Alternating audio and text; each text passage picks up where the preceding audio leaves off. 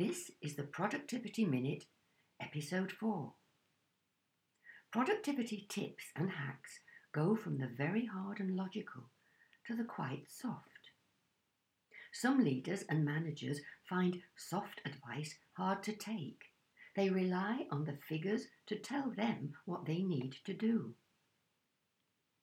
The problem is that today's data is highlighting yesterday's problems, and solving those might be too little, too late. Softer issues like culture, training, well-being build a productive future, but only if we address them today. This may be particularly so in service and knowledge-based industries. Take your next 5 minutes and think about what you can do to improve the well-being of your employees and your organisation. The results will show up in the figures in the future, the more productive future.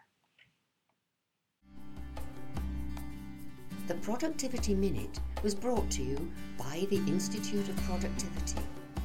Go to www.instituteofproductivity.com for more information.